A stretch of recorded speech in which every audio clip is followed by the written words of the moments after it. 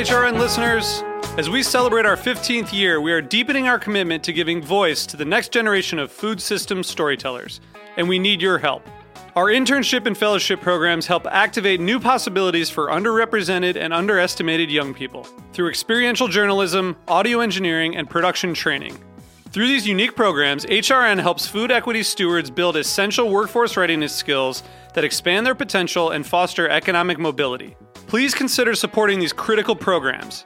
And with a minimum donation, you can be entered to win a dinner for two at an amazing restaurant in one of 8 cities and tickets to a concert at a great venue in one of those cities.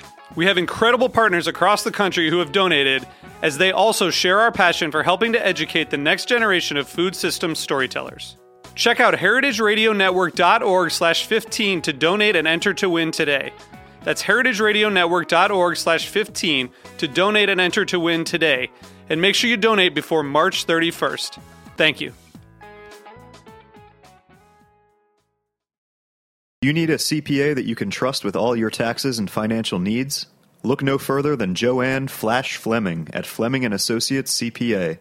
For more info, go to flashfleming.com or email Joanne directly at joannfleming@flashfleming.com.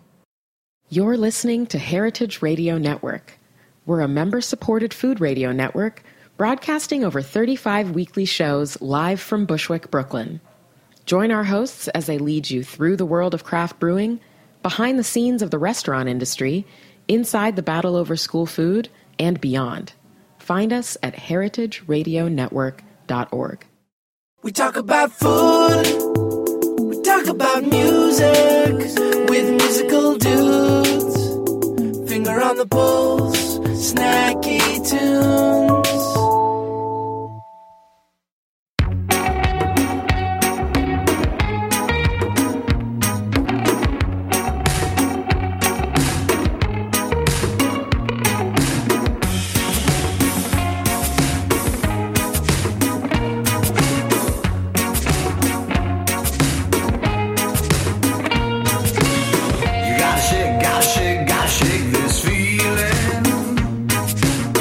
That your heart is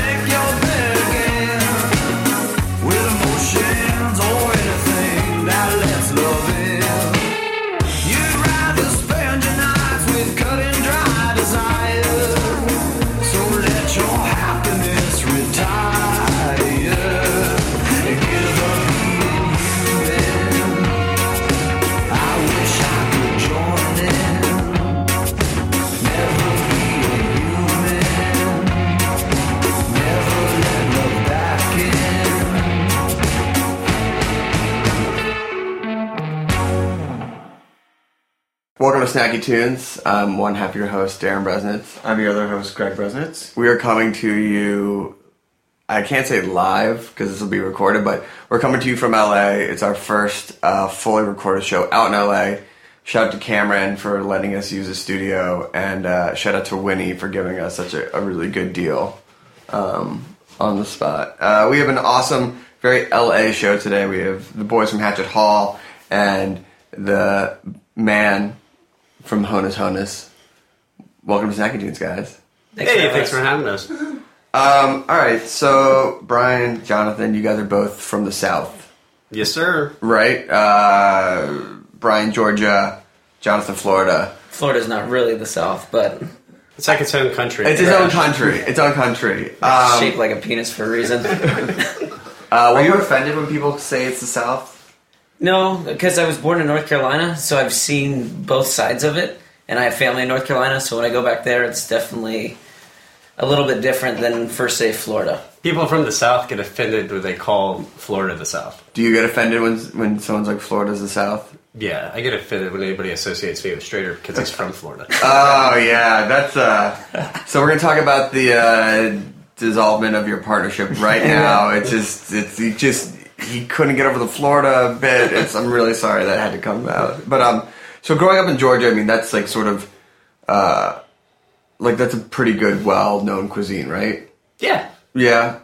Who cooked growing up? Mom, dad, grandma, anyone? I think it was pretty standard. Mom cooked pretty much every meal unless it was cooked on the grill. It was like that standard. Like that's standard. Wow. And what were some of the more memorable dishes growing up? The interesting thing about my family is that my sister and I are the only two from our family that are actually Southern. Because my whole family is all from Colorado. My mom had 11 brothers and sisters who are all ranchers, who all turned out to be ranchers, or who raised cattle or raised corn to feed cattle. And then my dad had one brother who's now a banker. But we were like the black sheep of the family, and we moved away from there and grew up in Georgia. Would you ever get packages of steak or meat from the ranchers? No? No. Okay. So, and then you said you're from North Carolina, but grew up in Florida. Where in Florida? Which city? Vero Beach. Okay. Where the Dodgers did spring training for many, many years. Oh, okay. You ever go to the games? All the time. All the time? Yeah. It was one of those things where I grew up with Brett Butler's batting gloves and, Eric Karros and the Mike Piazza days was when I was really into it. So it was nice being able to see those guys develop their careers, like coming into spring training. And it was really interesting. That was kind of a driving force in the local economy as well. That's kind of why I got started in restaurants, because of all the snowbirds that would come down. And oh, really? Yeah. What was your first restaurant job? Working at the Palm Court, which was this like sleazy diner with palm tree carpeting, and used to walk around with the bus tub and clear all the tables for all the gray hairs, and getting yelled at for more coffee, and the coffee's not hot enough, and then the coffee's too hot, right? Yeah, exactly. And then it's not too hot. It's one of those things that no one's ever happy in those situations. So it's definitely prepped me for working in restaurants my whole entire life. So just they like if you can survive the gray hairs at 4 p.m. Exactly for the blue plate special. So what brought you guys out west? What made you when did you start thinking about the other side of the country? Well, for me, I worked for a guy named Hugh Atchison out of Athens, Georgia. Oh, yeah. He's like kind of my chef mentor, and I worked for him for a couple of years, and he did like really cool, like, I want to say Southern food, but definitely with a California influence, because he was the executive sous chef at Gary Denko back in the day, I think opening sous chef. And I was like, oh, this is awesome, but I want to move to California, and I want to do like super, super fancy food. So I came out here to work at Providence for Michael Cimarusti. Oh my god. So just working for Michael and Hugh alone is that's a hell of an experience. I think, from Hugh, I learned how to run the kitchen in like a unconventional, cool way, because he was always like super chill. He always empowered us. There weren't many recipes, so everybody learned how to cook really well. And he ran the kitchen with respect, and it was fun, and it was mildly laid back. Then coming out here and working with Michael, he also ran the kitchen with respect and dignity, but it was he's a serious dude. But he's honest. It's like if you do something good, he'll be like, great job. And if you do something dumb, it'd be like, you're a fucking idiot. What approach do you take in your kitchens? Is it like somewhere in between? Like, Nah, I'm definitely more on the Hugh side. oh yeah, Yeah.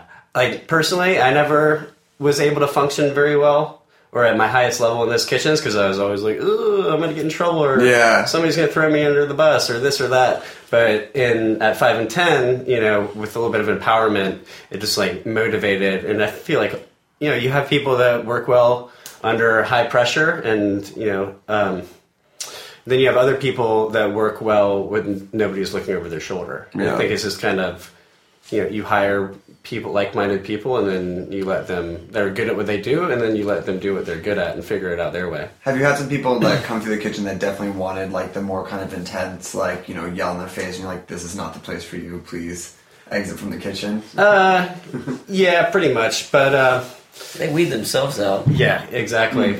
We don't like any bad, I don't want to say bad seeds. Yeah. Like, it's never fun to have to walk on eggshells around people in the kitchen because there's enough pressure, and, you know, it's fast enough that you need to be able to, you know, work at your own pace. I don't want to say pace, but Yeah, but you got to be on the same program as everyone else. Yeah, for sure. And what brought you out west? Just opportunity. You get to a point in places like Florida, if your parents don't own a business or anything like that, you kind of have to search elsewhere. Yeah. And being from Florida, the next best place I could think was Los Angeles. I'd never even been here. I just came here with a bag full of clothes and a couple surfboards and just decided to say fuck it and let's just go for it. And just started working in restaurants when I got here, and just that's all I know. What was your first place out here? I worked at Houston's in Santa Monica. Oh, which yeah. was like one of the most intense, like, corporate places for somebody like myself. Listen, their spinach artichoke dip is, I mean... That's what I hear. I'll fuck with it. I mean, it's not bad. It's not bad, but it's one of those things. It was like for structure, for me, I definitely learned a lot there of what I take for now, being in the position of where I am in the restaurant industry. I definitely put some of those things into it, but with my own sort of personality. Yeah. How'd you two meet? Watching the sunset. Oh, it was like you were walking down one end of Santa Monica Pier and he was walking another. It's like... We were both blacked out. Yeah. We found each other. Joe's restaurant on Abbot Kinney, which just recently closed, but it's been a fixture in LA for, I think they went for over 25 years, which is pretty good. Crazy. It's pretty good. Yeah. That's really good. Because I left Joe's, and I was a chef at Hatchet restaurant, and Chris Tabanaga, who we opened Wolf and Sheep's Clothing with, we were both sous chefs at Joe's before I left, and he got promoted, and I met Strader through Chris at Joe's, and then we worked together at opened Wolf and Sheep's Clothing together. All right, so let's talk about that moment when you guys meet, and then you're becoming friends, and then how did you decide to become partners? Because that is like, you were signing up your life to someone else, right? Not at that point. Really? Yeah. Mm-hmm. Strader? It was just one of those things. We both were young, and we kind of needed each other to be able to continue our careers in a way that we wanted to do it. Because once you do a project like Wolf and Sheep's Clothing, you don't really want to work for anybody else, or you don't want to have somebody over your shoulder or somebody telling you what to do. You kind of grow in a sense and learn as you go, and, you know, iron it out as you get older. And from each one of the projects that we've done leading up to this point of Hatchet Hall, we've definitely grown up from sitting at the poker table at Wolf and Sheep's Clothing, pounding scotch and skateboarding around the restaurant. But we were no longer allowed to do that in the capacity that we used to 6 years ago. But yeah, we'll never do another project as cool or as fun as Wolf and Sheep's Clothing. And for those of who are listening who are not educated in, what was the concept behind it, and what was the food that you served? There wasn't really a concept necessarily. We got connected with a lady named Alana who owned Capri on Abbot Kinney, and they were just like, you know, they do like 2 covers a night, and we ended up courting her. And it's like, hey, we'll pay your rent, and we'll ride out the rest of your lease, which was only like 7 or 8 months. And we'll do our thing, and you'll get paid, and we'll do our thing. And we just went in there. I think we started it with also, this was with Chris Tamanaga, who's now working with the Pally. We started with like $3,000 from the ground up. We made some. We had his mom like sew tablecloths out of like shitty, like cheesy, floral patterned fabric that we bought, and then we bought a bunch of mismatched plates, stocked some food, and then just started cooking. And then we had 6 burners and half a deck oven in the place. So this is 2011. Costco fryer. I mean, there wasn't, 6 years ago, the LA culinary scene was completely different than what it is today. So Yeah, for sure. Opening up a place like this, and this approach, how did people react? What was it like? And what were some of the dishes you were serving as well? We did like a smoked trout rillette with like avocado toast before avocado toast was cool. I hope. We did the biscuits that eventually carried over to Heart and the Hunter, which was like our our signature dish there. We do stuff like cast iron roasted quail with cornbread and smoked maple syrup. We did some rabbit dishes. We did we changed the menu all the time. We were young. I was 27, I think 27 or 28 at the time. And then doe-eyed, fresh face. Oh, dude, we should look at photos of us from then and now. Like, oh my god, we were like degenerates back then. It was crazy. I mean, was it this thing that but there was structure because you came from serious. No, there's no structure. Okay, all right. So let me. I mean, so then how did it do? How did you keep the doors open? Well, we were busy every night. So yeah, it was cool because it was like you walked in and like we were kids and we were crazy and it was obviously super passionate. Yeah, we just walked into the place and like owned it. Put our heart into it and owned the shit out of it. You could tell, like you walk in there and it was like, oh my god, these guys did this themselves. It looks like shit. Like we had the shittiest bathroom of all time. There's like dicks drawn all over the place. One time Owen Wilson, classic dick drawn restaurant. Owen Wilson walked in the bathroom and came back and walked back out and like said something to my ex-girlfriend. Was like, I like your dicks. It was bad. It was just like it was punk rock. Yeah, it was punk rock. It was one of those things where you get an opportunity to do something like that. It's just you could feel it when you walked inside the room. For everybody that was working there, everyone owned the position that they were in. Yeah. From like the dishwasher to everyone that was waiting tables there. Everyone had their unique personality, and everybody wanted it to succeed. That's the hard part of restaurants is getting everybody to believe in the concept and what you do. And we didn't even have to try there because it all stems from the top, and that's what we try to do in it. What we're doing now, it's like if we don't give a shit, no one else is going to care. So it's what we put into it is what we're going to get out of our employees. And then how do you, and we'll talk about it after the break, but how do you take that like passion of youth that like just balls to the wall, like we're just doing it, and how do you start to grow that as you grow up and want to do something that's a little bit more serious and not lose some of that like youthful spirit and like passion?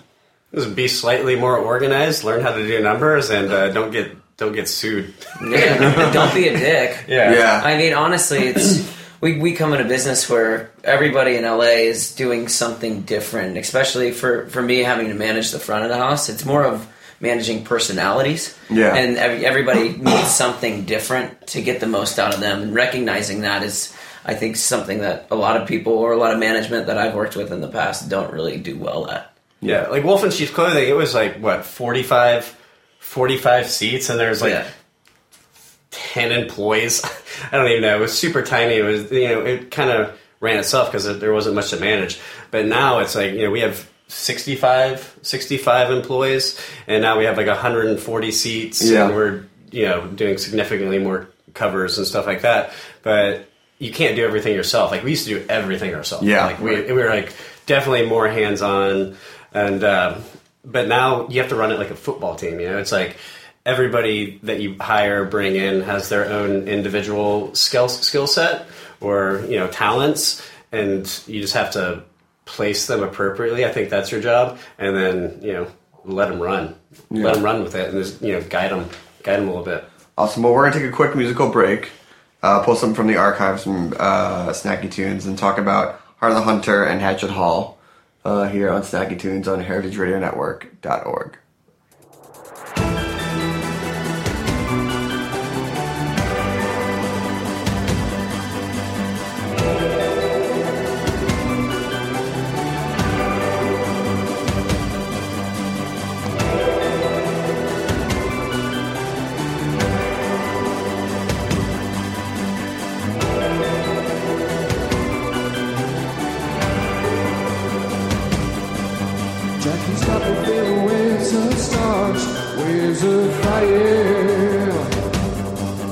with my heart rushing in my ears. Salvation in her eyes, melt away the tears. Blow me light and love, sigh and blow me. Temptation in her lips, we take a few more sips. No more panting, no more sorrow. Jackie started slow, taking me higher. The melancholy rain is keeping us in. The cannons and the clouds and the trains are lingering. Jackie, baby, whoa, it ain't no sin. Miss your lover, taking me in. Don't tell nobody, it's just you and me undercover. Oh, Jackie's kisses, Jackie's kisses, Jackie's kisses, Jackie's kisses, Jackie's kisses, Jackie's kisses, Jackie's kisses, Jackie's kisses. Will always be so much to me. Will always be so much to me. Will always be so much to me. Will always be so much to me. Will always be so much to me. Will always be so much to me. Will always be so much to me. Will always be so much to me.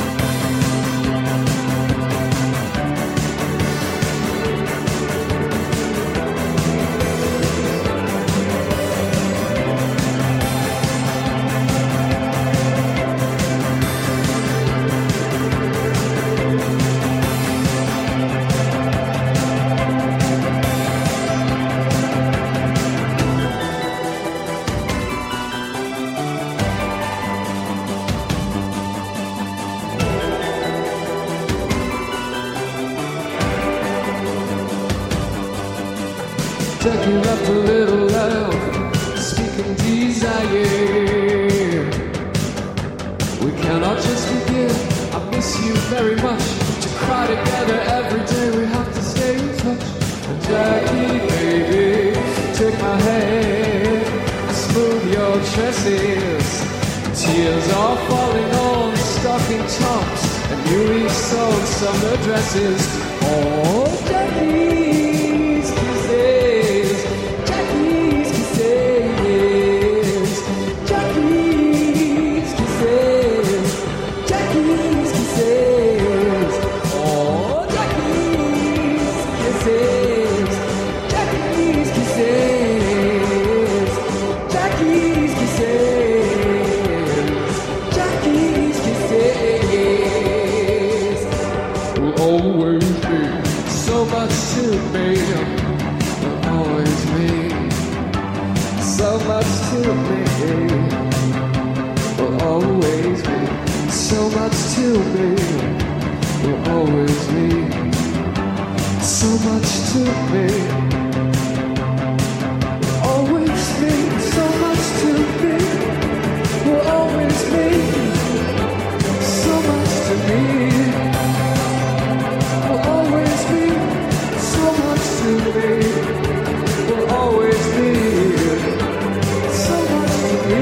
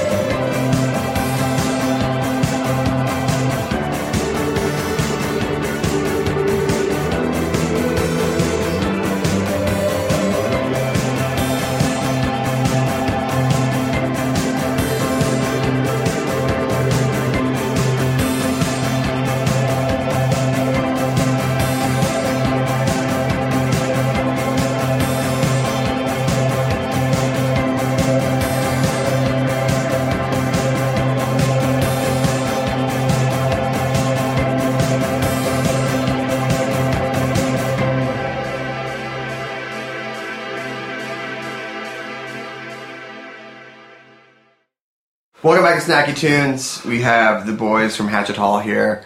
So after you guys did Wolf in Sheep Clothing, you were out in Venice, right? And then you start moving sort of more inland, I guess you can say a little bit.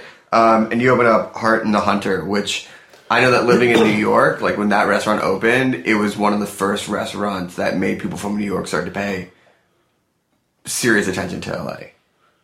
Did I know that? Yeah, neither did we. I didn't know anybody knew who we were outside. Yeah. Well, okay. Well, we all learned something new today.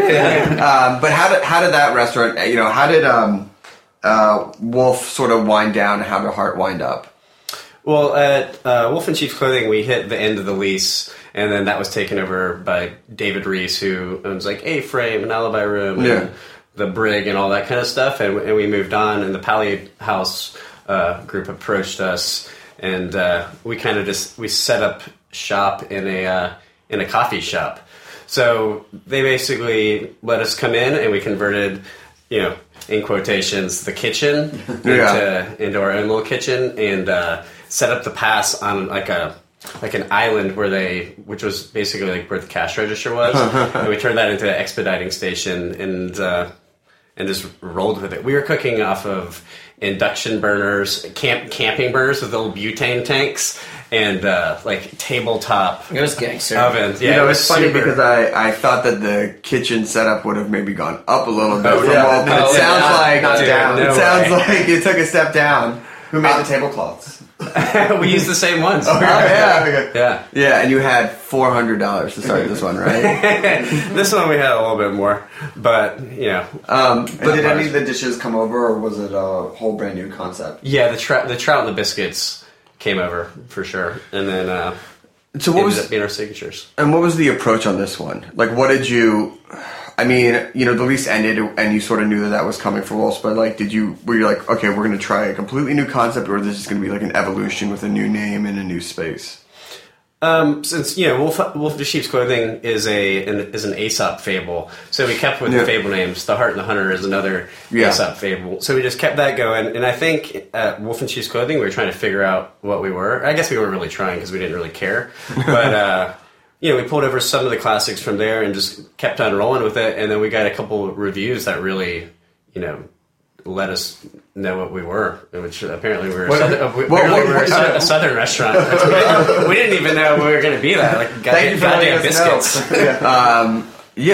But you're Southern boys. Well, sorry, one Southern boy and one guy from Florida. Because I don't want to work for that. Yeah, and then we had Chris from Calabasas. Yeah, who's an Asian guy. Yeah. So it was a mixed bag. But how did you come up with the menu? How did you come up with the approach for this? And like, what defined you, or what allowed other people to find you guys as like a Southern restaurant?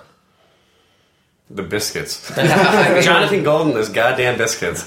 It's like you always like do these dishes, and then you have in your head what are going to be your signature dishes, but in reality, it's not up to you. You know what I mean? Interesting. Yeah. He wrote that review, and it's pretty much all about the biscuits, and all of a sudden we were the biscuit kings. I really had nothing to do with the biscuits other than telling Chris we needed to put them on the menu, but because it was a recipe that he had, and then just kind of worked on and developed, and then that turned into our... Yeah, and then he hated the biscuits at the end of it because he'd have to get there and prep all of them, and then he wouldn't let anyone else do it, and then it was funny. And he'd complain about it all the time. Yeah, exactly. He's like, fucking biscuits. Fucking biscuits. But no one else could do them. Fucking biscuits, right? He wouldn't let anybody else do it. Did you threaten to take it off the menu at any time? It was like, this is the last week. No, we didn't want to... We probably should have. Now it's like, once people like something on the menu, like really, really like it, we're like, all right, fuck this. What do they know? We're taking it off. And just change it. And how was the run of that restaurant? How did it, you got great reviews and things like that, but it definitely skyrocketed our careers. That's what really put us on the map. Wolf and Sheep's Clothing was kind of like a little indie dandy. And Heart and the Hunter was a little bit more established because we never got any reviews at Wolf and Sheep's Clothing because it was a pop-up restaurant, right? But Heart and the Hunter, that's when we got hit with everything at once. And how was that? It was great. We got more than we ever could have asked for. Here we are. And then we were there for a year and a half, and then after the year and a half mark, we started really feeling the limitations of the space. of like having to do all the prep downstairs and out of a 3-compartment sink, trying to do 3 turns in the dining room. You can't get anything clean. And did you we were upgrade washing your glasses? cooking? No, it's just like we were washing glassware out of hand sinks, and we like made it work for what it was. But we just needed to kind of go in a different direction. Okay, we did as much as we can do here, and then we looked to do another project. You got to keep moving forward. You know? It's like, what does Einstein say? Like, life is like a bicycle. In order to keep your balance, you have to keep moving forward. So, but he never did anything. Yeah, that's true. He wasn't. So if he was smart, he might have been able to. A lot of cool quotes. Yeah. So what did you guys do after Heart the Hunter? What was the next project? We did like a short-lived pop-up project at Flores on Sawtell, which was actually really cool because we had a kitchen. It wasn't very big, but it was fun because we could do some like real dishes. Like we had real burners, and we had ovens, and we had fryers, and we had a dishwasher. Finally. So we went pretty big on that one, probably too big. But at that point, that's when Strader and I broke off from Chris, because Chris opened Cadet in Santa Monica, and then we did the Gunboat, which got a lot of really good reviews. Which as well. it's and not bad reviews. Fable as the Gunboat. It's not. That was actually like a historical reference. We actually caught quite a bit of flack for it because it was tied into the South and the Civil War, which we didn't really think about. Yeah, we just thought it sounded like a cool like indie rock band, or something, and it was cool because it was like because we're really into American food history and American history in general, and we just rolled with it. And what do you guys pull from American history, American food history that influences your restaurants and the way that you cook? Everything, especially Hatchet Hall. Yeah, you know, people think it's a Southern restaurant because that's what we've been coined from, and we definitely have a lot of Southern influences because we're both from the South, and you know the South is Southern food's one of the oldest cuisines in the country. It's like that's what a lot of this stuff is built on. But we dig in pretty deep into the American food history. We cook the majority of the food out of it's actually new, but a big brick hearth, like a cooking fireplace with some custom inserts. We use flat irons and a grill. We have andirons. We have cranes. We have we have trivets. Have all kinds of fun things to cook, like in cast iron in the hearth. You can hang stuff, which is really cool. Let's talk about Hatchet Hall. Because 2 years now, awesome reviews, awesome establishment. Do you feel like this is like, all the other restaurants were leading up to this one? Well, Flores was hard kind of the way we left, because we left the person we were working with there who kind of promised some things that weren't exactly panning out the way that they were supposed to. It's kind of like the bait and switch we got on that one. Yeah. So it's kind of short-lived. But we still planned on doing that project in addition doing Hatchet Hall. But when we let them know that we opened escrow to do Hatchet Hall, we got the boot. The boot? Dropped the hatchet. Yeah, dropped the hatchet on us. So we were unemployed for, 6-7 months? But you had each other. Yeah. Right? But the ramen noodles on unemployment. but the whole time, that we were quote unquote unemployed, that's when we were working on Hatchet Hall. Yeah. It's like a blessing in disguise, right? Yeah. It's like I have zero regrets about anything I've ever done in my life, because like one thing always leads to another, like very organically. It's like if we wouldn't have done that short-lived project, Hatchet Hall probably never would have come up. We actually, the day that we shook hands on doing Hatchet Hall was the day that our Jonathan Gold review came out for Flores. When he called it a pop-up, we were like, pop-up? We're like, fucking told you so. Peace. That's the day that we decided to do Hatchet Hall. Yeah, so we would sit there before Hatchet Hall and just we thought about every single detail for months. We'd meet every day and just talk about every detail, mock menus, just service style, just like everything. We had like I have like a Hatchet Hall Bible on like Google Sheets from everything from like music to decor, and we started Pinterest accounts. It's like we were ready to go. It's serious when you're starting Pinterest accounts. Yeah, two straight guys with Pinterest accounts. I was back at home, like going over stuff with talking to my parents like over Christmas, because that was like the first time I'd been able to go home for a long time. And my mom's like, Brian, if you want to design this properly, you should use a Pinterest account. And I was like, there's no fucking way I'm doing Pinterest. Yeah. And she's like, well, you should just try it. So we came back and I was like, Strader, was like, we should do a Pinterest account. My mom told us to do a Pinterest account. My girlfriend was like, you guys need to do a Pinterest. And we're like, by the way, Pinterest is really awesome. Well, that's how we design restaurants now. Yeah. So basically, it's a vision board for the designer. You're like, I know. Here, do this. Yeah. Like, you guys are great to work with. We had like 100 different boards with hundreds of pins in each. We had like thousands of pins, like everything from, hearths to taxidermy to, wait staff aprons and all that bullshit. And then we just handed it to the lady that helped us design the place, and she was like, she's like, you guys know exactly what you want. This is going to be amazing. Yeah, we had our patio, our private dining space, we had the old man bar, we had everything. Just old man bar? Did you thank your mom? Yeah. Yeah. Let's talk about mom, you were right. Let's talk about old man bar. Oh, old man bar, that's a place where you go to hide from your family and get drunk. Okay. So I call. So we have a sous chef. Actually, he's now chef de cuisine as of yesterday. Hey, Martin! Congratulations! He grew up in Culver City, and he used to come to the Crest House family restaurant, which was what was in Hatchet Hall, way back in the day. He'd come with his grandmother, and he was always talking about they had this little back bar where like all the families and the children would be eating in the diner.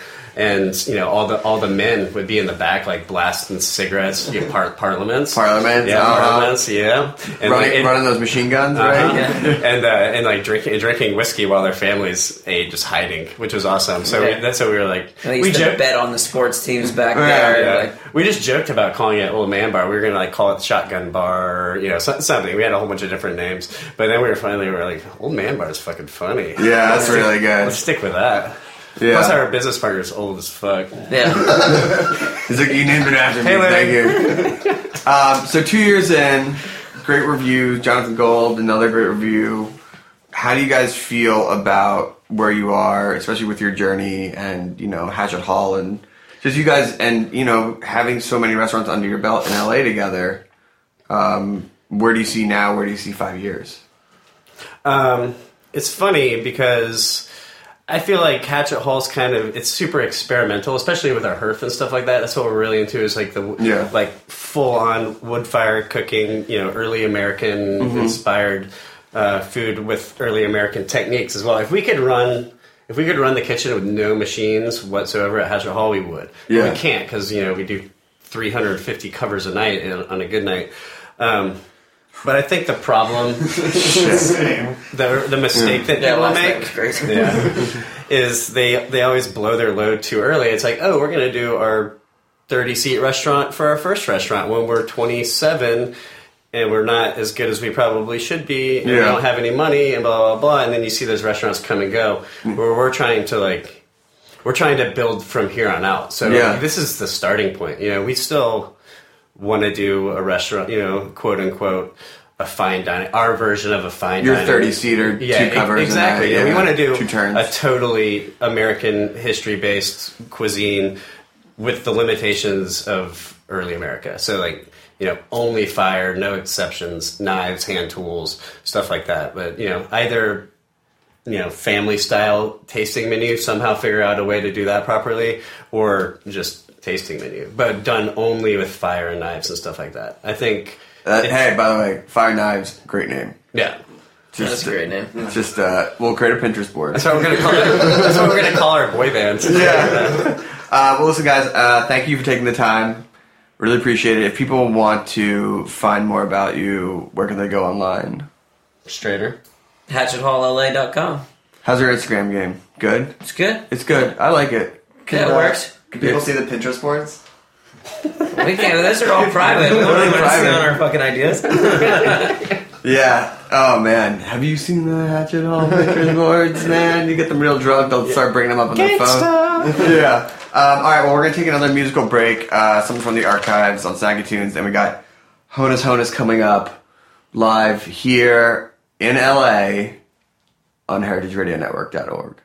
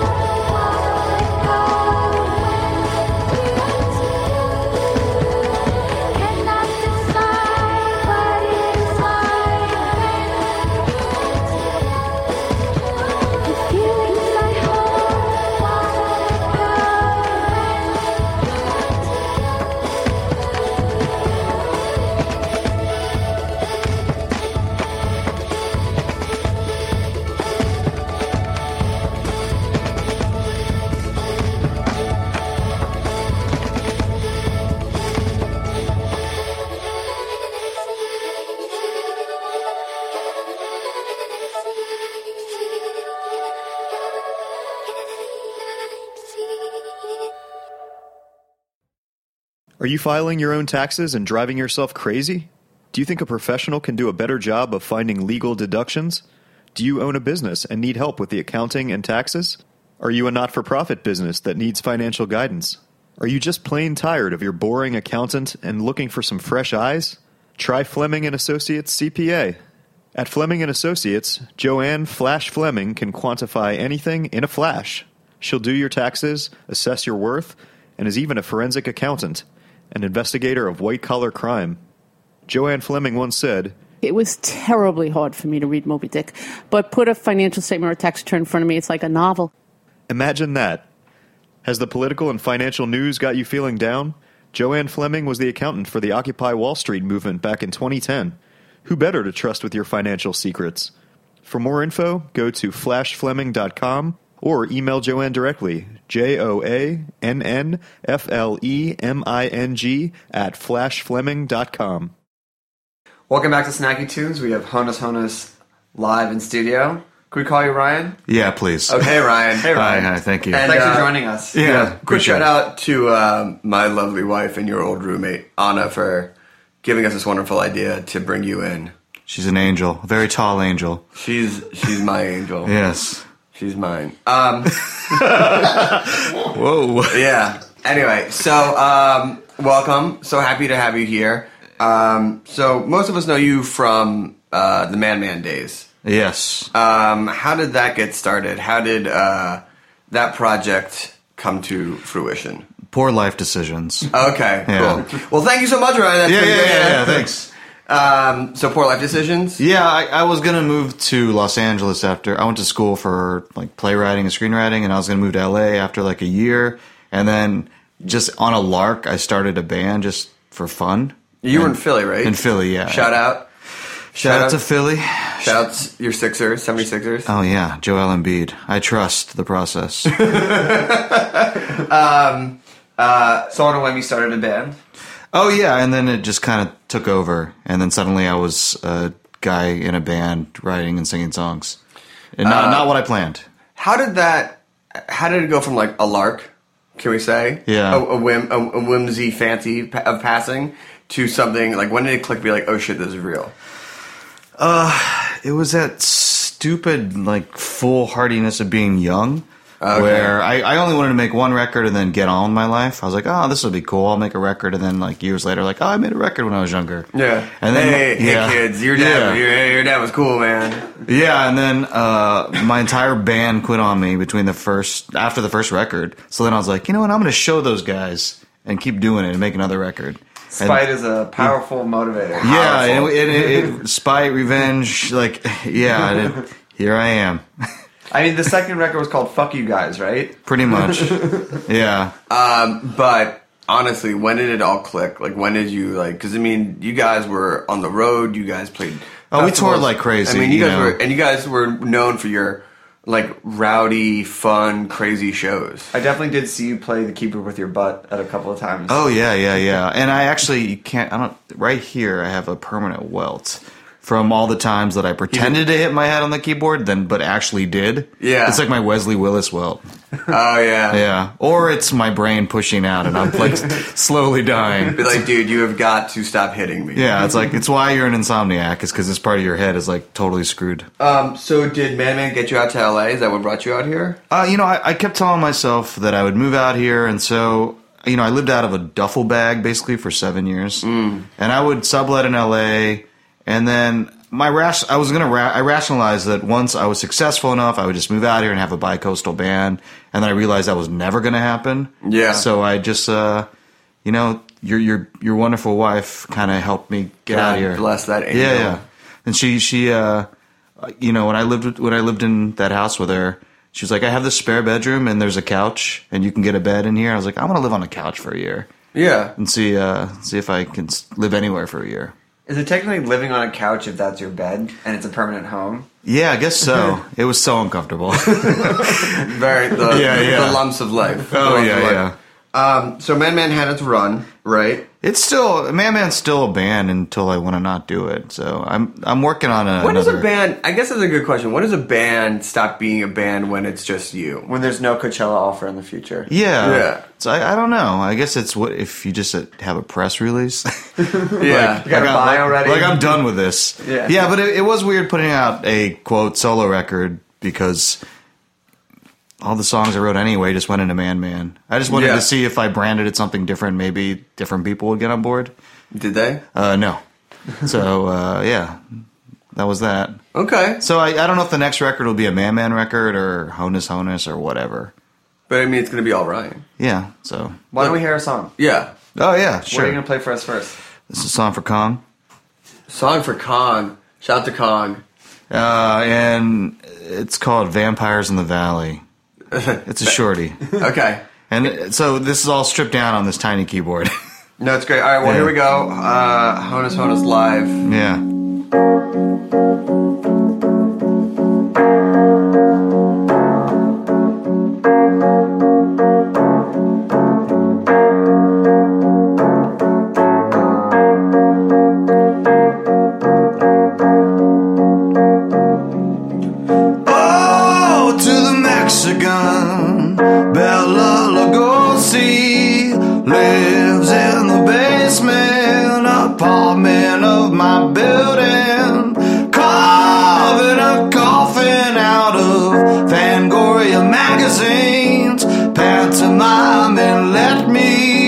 Suckle all your blood, please. In the valley of vampires, palm trees and bungalows, ginormous boo monsters and drop-top convertibles. I wish that I could do something to ground him, the king of everything that once was, but now is gone. I only see him at 4 in the morning by the 7-Eleven, smoking prescription warnings, telling me his day will come, telling me his break will come, telling me the rain will come and wash his dreams upstream. Whoa.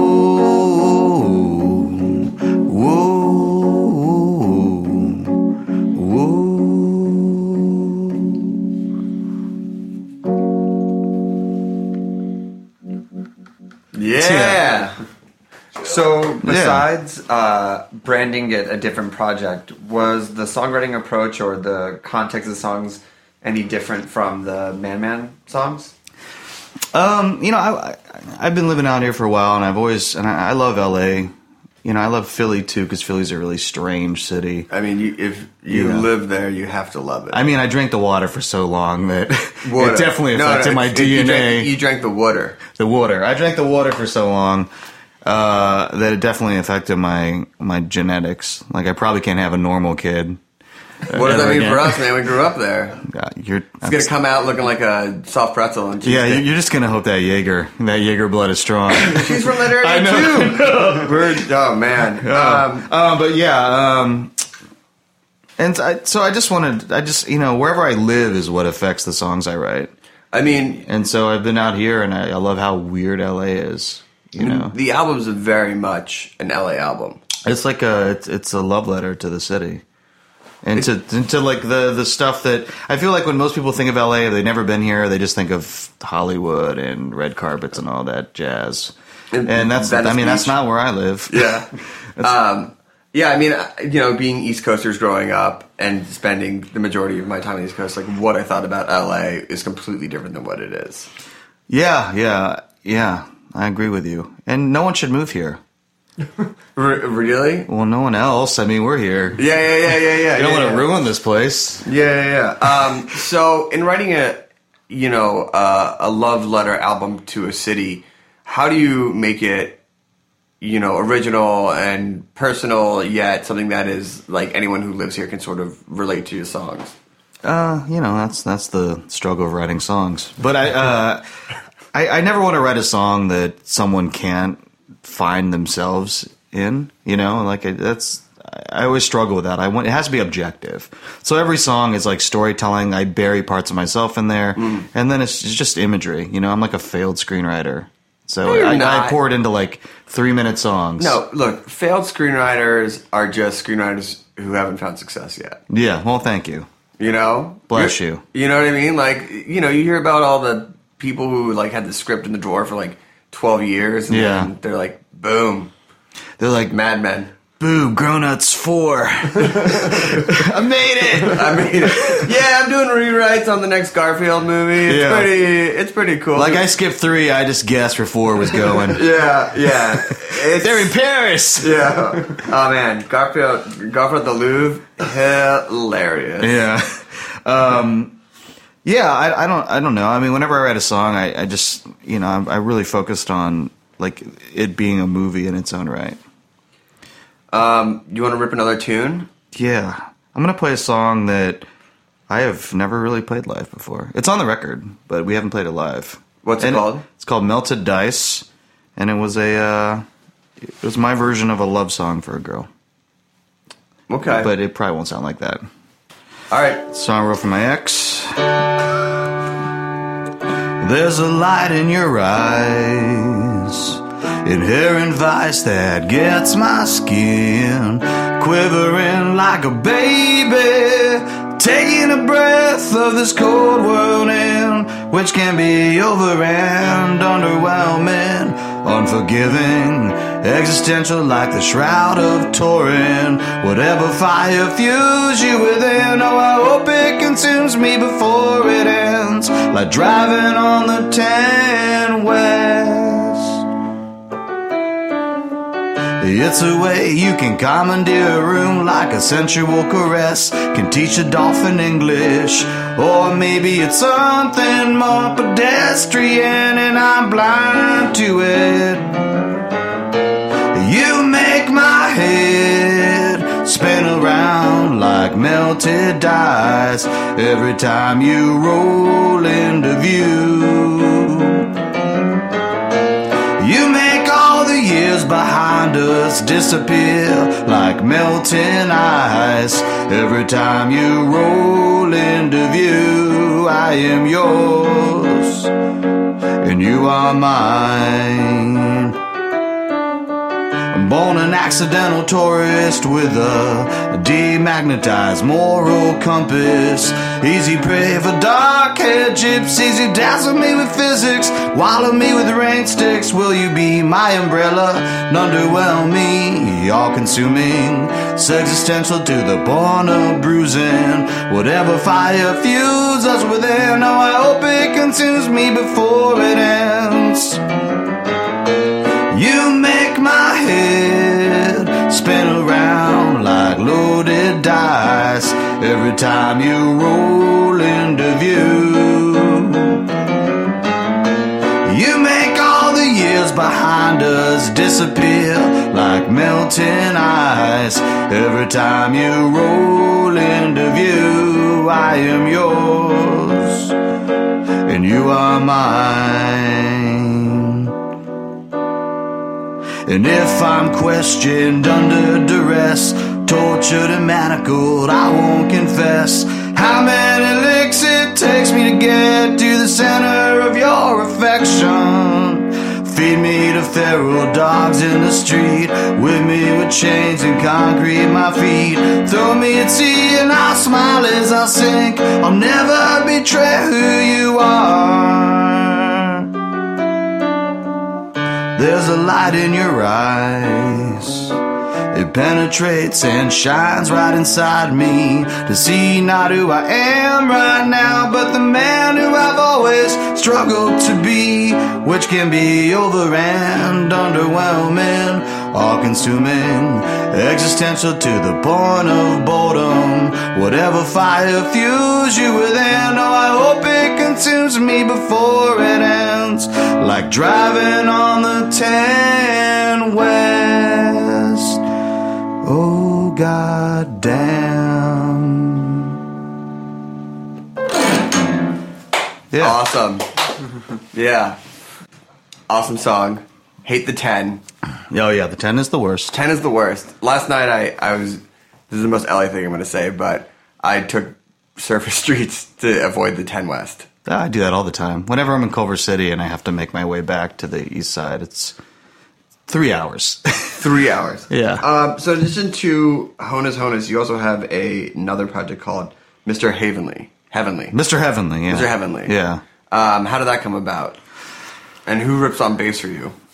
Sometimes Michael Cera. Yeah. I'm friends. A good friend of mine is Nick Thorburn he was in the Unicorns. His band Islands, and we've been friends. I put out my first Man record, I think, when you put out the Unicorns record. So God bless the Unicorns. And so we'd always talked about being in a band together because I thought our voices would complement each other because he's got the high, I've got the low. Yeah. And we finally did it. We put out a record on Sub Pop a long time, 6 years ago. And then it's taken us this long to do another record. Wow. And I've been wanting to make music with my buddy Joe, who plays drums, and it just seemed natural to fold all three of us into it. So is that going to get a tour as well? Yeah, hopefully in the fall. We're almost done recording the follow-up record 6 years later. But I feel like that is sort of... Our schedules are crazy, so yeah, but I feel like with the music industry today, I feel like that is totally standard now. Where like you come together for a project, and then you go away, and then you come back and do another project, and like people are just down. Yeah. I mean, as much as I'd like to just tour nonstop like I did for 15 years, like economically, it just doesn't make sense anymore. Unless I want to live out of a storage unit like I did forever. Yeah. Like, it's nice having a bed, you know? Oh, upgrade. Upgrade, yeah. Okay. Yeah. Do you ever think that you could take all three projects on the road at the same time? Opener, middle, closing? No. I mean, I wouldn't be able to talk. No, absolutely not, ever. That's hell. But when I tour with Honus, I play Man and Mr. Heavenly songs. Yeah. So yeah, in a way. Yeah. In a way. It's just not broken up. Yeah. But you could get the three paychecks. But a night.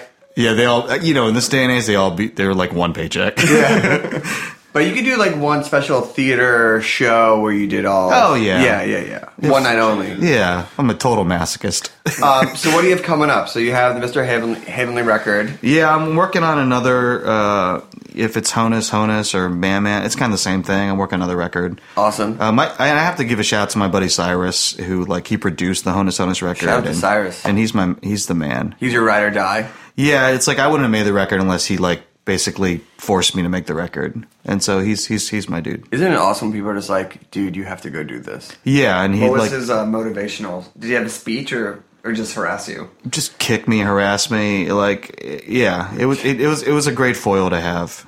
Would he just say Bill Paxton's speech from Independence Day? Yeah, no, it was like the Braveheart thing, but dressed as Bill Paxton. Oh yeah, it's great. It's great. It's awesome. Well, listen, we want to make sure we have enough time for one more song. Oh, yeah. But where can people find you online? Where can people get the album? Honus.com. You can get it, you can get it online. You can get it iTunes, Amazon. It's on the streaming services if you don't want me to, ever make any money. No, dude, you get a couple pennies. A couple shekels. You get, we don't have enough time to talk about. Yeah, but it's at independent music stores, and if they don't have it, they can always order it. Yeah. So it's got distribution. Awesome. And this song I'm going to play for you guys. I directed a music video for it that's going to come out soon. Awesome. Yeah. What's the name of the song? Will You? Ooh, yes, I will. I just want to say a special shout out. Thank you to Cameron. For letting us use the studio. First LA episode. Shout out to Kong, to Anna, to the Hatchet Hall guys, to Meatball, Greg, and to Darren. And to Pinterest boards everywhere. Oh, yeah. And to Tom and Emma. Congratulations. For putting me in this state. Right. Do you have a Pinterest board? Do you have any Pinterest boards? I think I'm going to start one now. Is this podcast brought to you by Pinterest? It should be. I mean, if there's ever a case. Yeah. As a man who's done Pinterest boards, they are awesome. Yeah. I want to give a shout out to Joel Embiid for bringing the heart of basketball back to Philadelphia after all of these years. I love you, Joel. We were debating calling the Mr. Heavenly record Embiid. Seriously, no bullshit.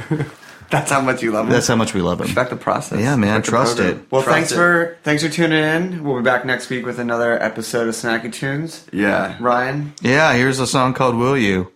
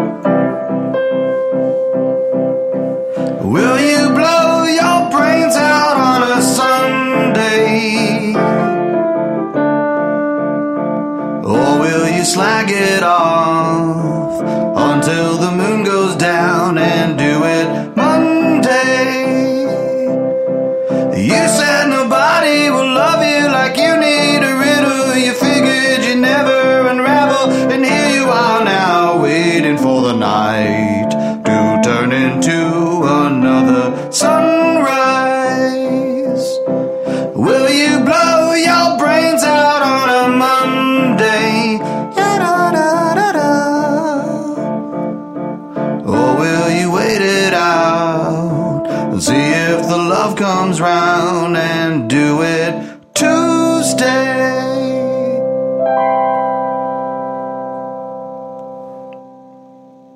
Uplifting message.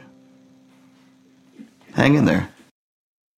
We talk about food, we talk about music, with musical dudes, finger on the pulse, snacky tunes. Thanks for listening to Heritage Radio Network, food radio supported by you. For our freshest content and to hear about exclusive events, subscribe to our newsletter. Enter your email at the bottom of our website, heritageradionetwork.org. Connect with us on Facebook, Instagram, and Twitter at heritage_radio. Heritage Radio Network is a nonprofit organization driving conversations to make the world a better, fairer, more delicious place. And we couldn't do it without support from listeners like you. Want to be a part of the food world's most innovative community? Rate the shows you like, tell your friends, and please join our community by becoming a member. Just click on the beating heart at the top right of our homepage. Thanks for listening.